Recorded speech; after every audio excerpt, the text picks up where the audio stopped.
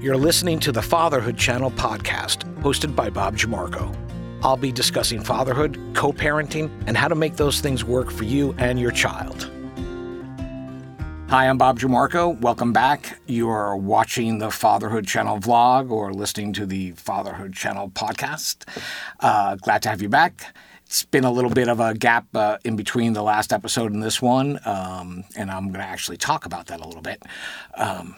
So this episode is on our third fundamental, which is non-judgmental co-parenting. And I'm going to get into that in a minute, but I want to, recap the 5 principles: your responsibility, your child comes first, being present, being non-judgmental, not getting lost in anger, and the legal aspect of all of these kinds of things. And I want to circle back to the last episode for a second because it ties into why there's been a little bit of a delay in me getting this next episode out. I'm not sure if I talked about the notion of, look, your child absolutely comes first, and being present for them is a huge thing.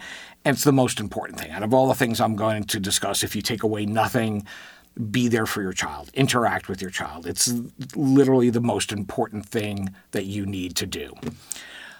But you also can't be a great father, or a great mother for that matter, if you're putting your child first at the expense of all else. So what do I mean by that? Well, look, you can't be a great dad if you're depriving yourself of everything. You need to be a high-functioning, quality, well-adjusted person to raise the same in a child. So if you're not having relationships, if you're not paying attention to the things that you need to be doing to better and further your career or your job in general, if you're not paying attention to your health, all of those kinds of things, if you allow putting your child first to subvert everything else in your life, you're also not going to be successful.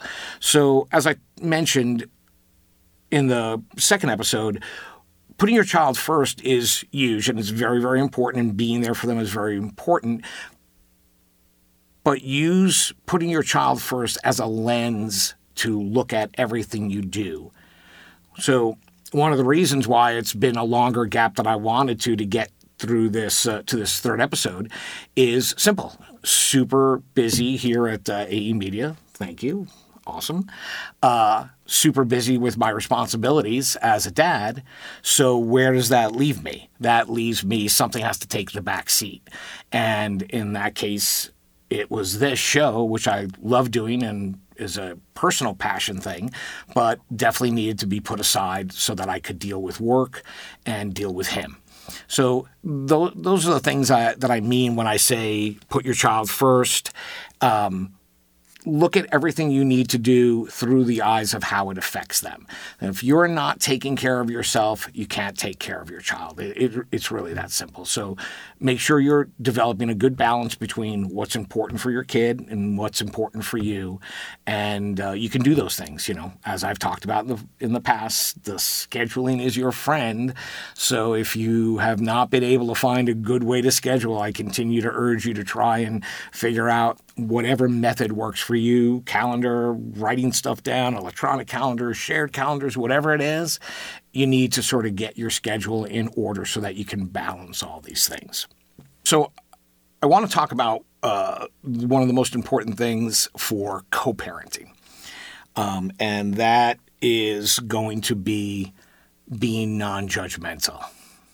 Let me tell you, this is going to be one of the hardest things you have to do. It's that simple. But you have to do it. I'm going to elaborate on this in greater detail. But if you want to go for, the first couple of minutes of this and tune away, the bottom line, stay in your lane. This is, quite frankly, great life advice for any relationship you have, your family, your parents, your siblings. Stay in your lane. But it's hugely important when you talk about your co-parent. In order to keep things civil, you are going to have a very frank, discussion with yourself about what it is that pertains directly to your child's upbringing, education, health, all of those things, and all of the other things that happen in your life and your co-parent's life that has nothing to do with that. And you've got to actually really take the time to analyze that pretty well. Because if you were a little bit more of a controlling type of person or OCD type of person, you're going to, look at that list and go, well, yeah, all of that stuff matters to me. Yeah, but the truth of the matter is it doesn't. You really need to figure out and segregate the things that are important to your child and keep everything else out of it. As I mentioned before, my son's mom and I co-parent really well, and that's one of the ways we do it. I talked about in the first episode, I made the joke about, the Gucci bag and all of that stuff, but even though I was, being humorous, it's true. None of those things matter as long as your child is being taken care of properly. At that point in time, you really have nothing to say about what's going on in your co-parent's life, where they choose to vacation, where they choose to live, how they choose to furnish their house, and what kind of cars they drive. None of that matters. It's not your business. And, frankly, that's going to be a little hard in a lot of ways because, assuming that you've done this coming out of a relationship when all of those things did matter to both of you, you're going to have to really, really employ a lot of self-discipline to not fall into that trap of having a comment or a judgment on everything your co-parent does, quite frankly, negative or positive. The bottom line is just the facts. Let's do a Joe Friday on this. It's about your kid. So even though I'm very, very friendly with my son's mother and there's no issues between us, and we could certainly talk about more things on a social level, we make a pretty concerted effort not to. Those things are not really either of our business. And, I want to make that point very well, and I want to see what I wrote about it. The notion of being non-judgmental is not only on you as a father, or if you're a mother listening to this by some chance, a mother, but it's a two-way street. So you need to keep out of your co-parent's business, and if you feel like they're crossing a line into yours, you need to know how to express yourself about that. Now, it's easy to say, that's none of your business. I suggest you use different language. Telling somebody that's none of your business is condescending and sounds rude, and look, that's never a great way to be. In co-parenting, it's going to be very, very important to choose your words carefully all the time. And I'm going to elaborate more on that. But if we start here, if my son's mother might bring something up with me that I don't feel is really any of her business to comment on or talk about, instead of just saying, hey, that's none of your business, like I said, which is kind of rude, I might just say, honestly, I don't think that's something we really need to be discussing. It may sound like that's splitting hairs, and with some people, it might not make any difference. The inference might be the same either way. But the bottom line is you need to do it, and you need to receive it as well. It's absolutely a two-way street.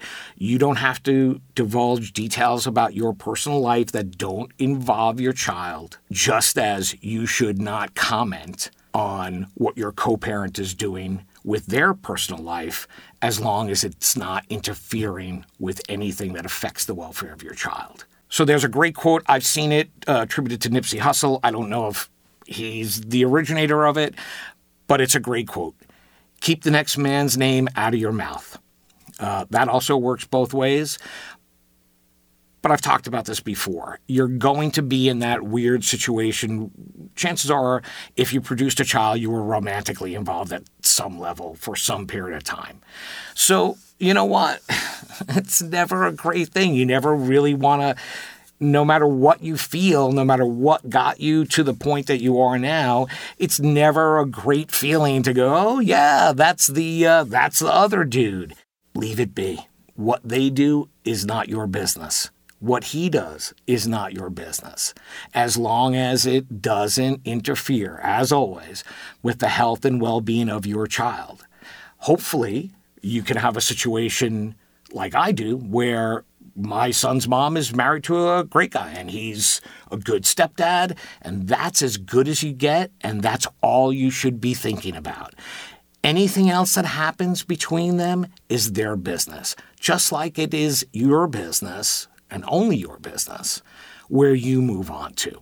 You need to keep a very firm eye on that part of the equation if you want to co-parent well. I talked earlier about choosing your words carefully. Once again, this is pretty much going to be life advice no matter what. If you've ever seen Jerry Maguire, what you never want to do in business or certainly in a co-parenting situation is write the Jerry Maguire email or the Jerry Maguire letter. I don't remember what it was anymore. But the bottom line is, take a step back. Think about what you're going to say. Not everything needs to be answered immediately. And very frankly, if it makes you hot, upset, wound up, however you want to characterize it, if it evokes any of those emotions, you want to take a step back. So unless there is literally a critical emergency, which is at that point in time, I don't think you're going to wind up in an argument anyway, because those situations tend to focus us on the matter at hand.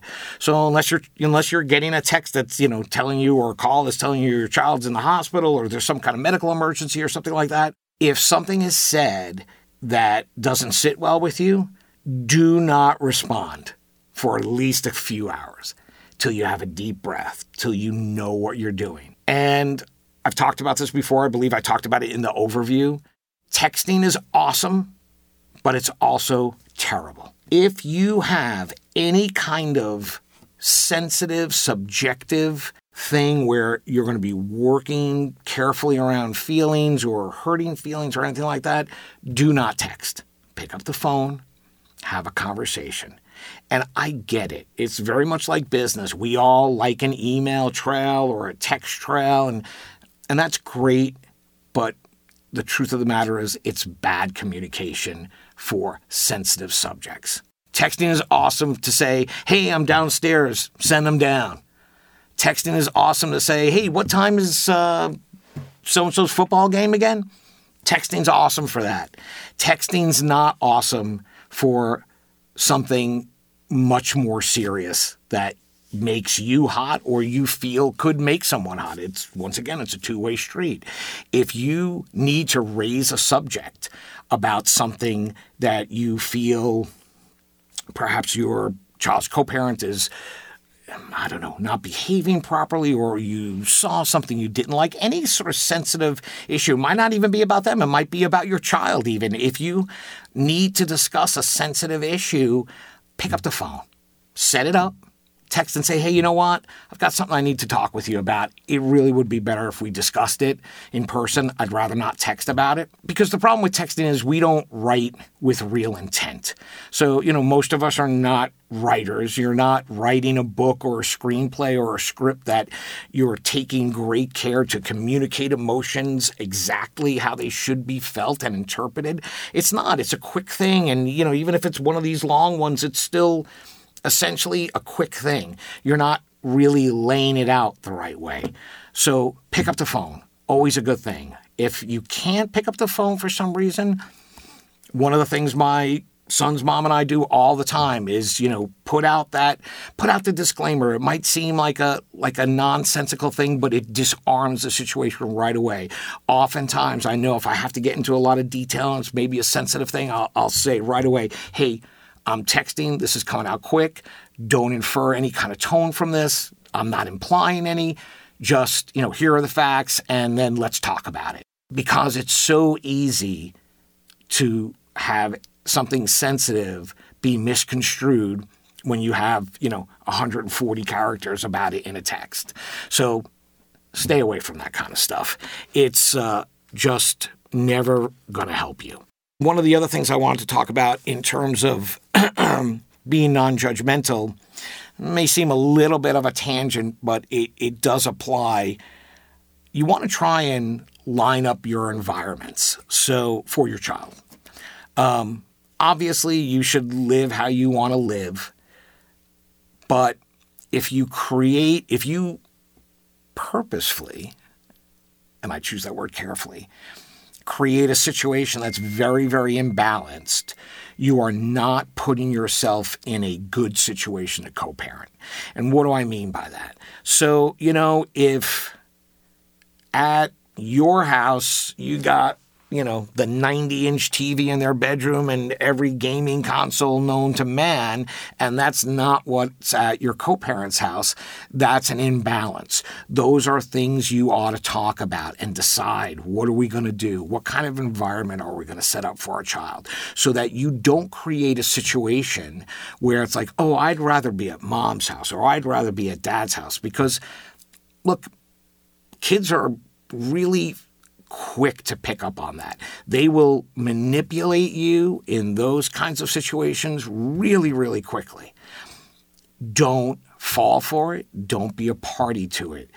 Talk to your co-parent about the type of environment they have for your child and come to an agreement about what should be in it and what shouldn't be in it, because those things are really important. And they also provide an even footing because kids like regularity, they like schedule, they like authority, they like structure.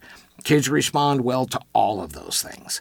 And I've talked about this before, of course, there can always be an outlier, but I can tell you very, very clearly with my son and many, many friends and people I know around me, friends, close friends, acquaintances, people who raised their children in an environment where there is structure, authority, wind up with much, much more well-behaved kids and more, frankly, well-adjusted kids than those that are just free to run their own course, or there's some disparity in environment and, in the whole environment aspect, includes discipline, which is a big part of the environment as well. So, for argument's sake, if bedtime is, 8:30, but, at co-parent's house, they're up to whatever time they want, there's a discipline issue that needs to be leveled up and equated between the two of you so that your child has regularity and you don't wind up getting into a manipulative situation. Kids respond well to it. It really matters. They'll do it.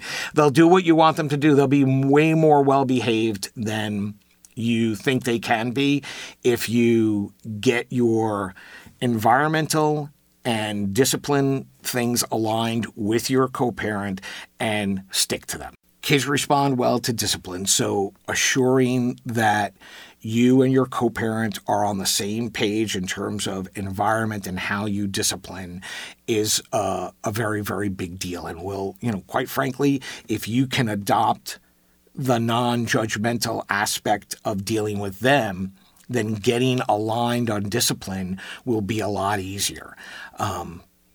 It's really something that you need to be on the same page with and make sure that your child, regardless of where they are, which household they're in, has a fairly standardized experience. So, once again, I'll give you bullet points and make it simple.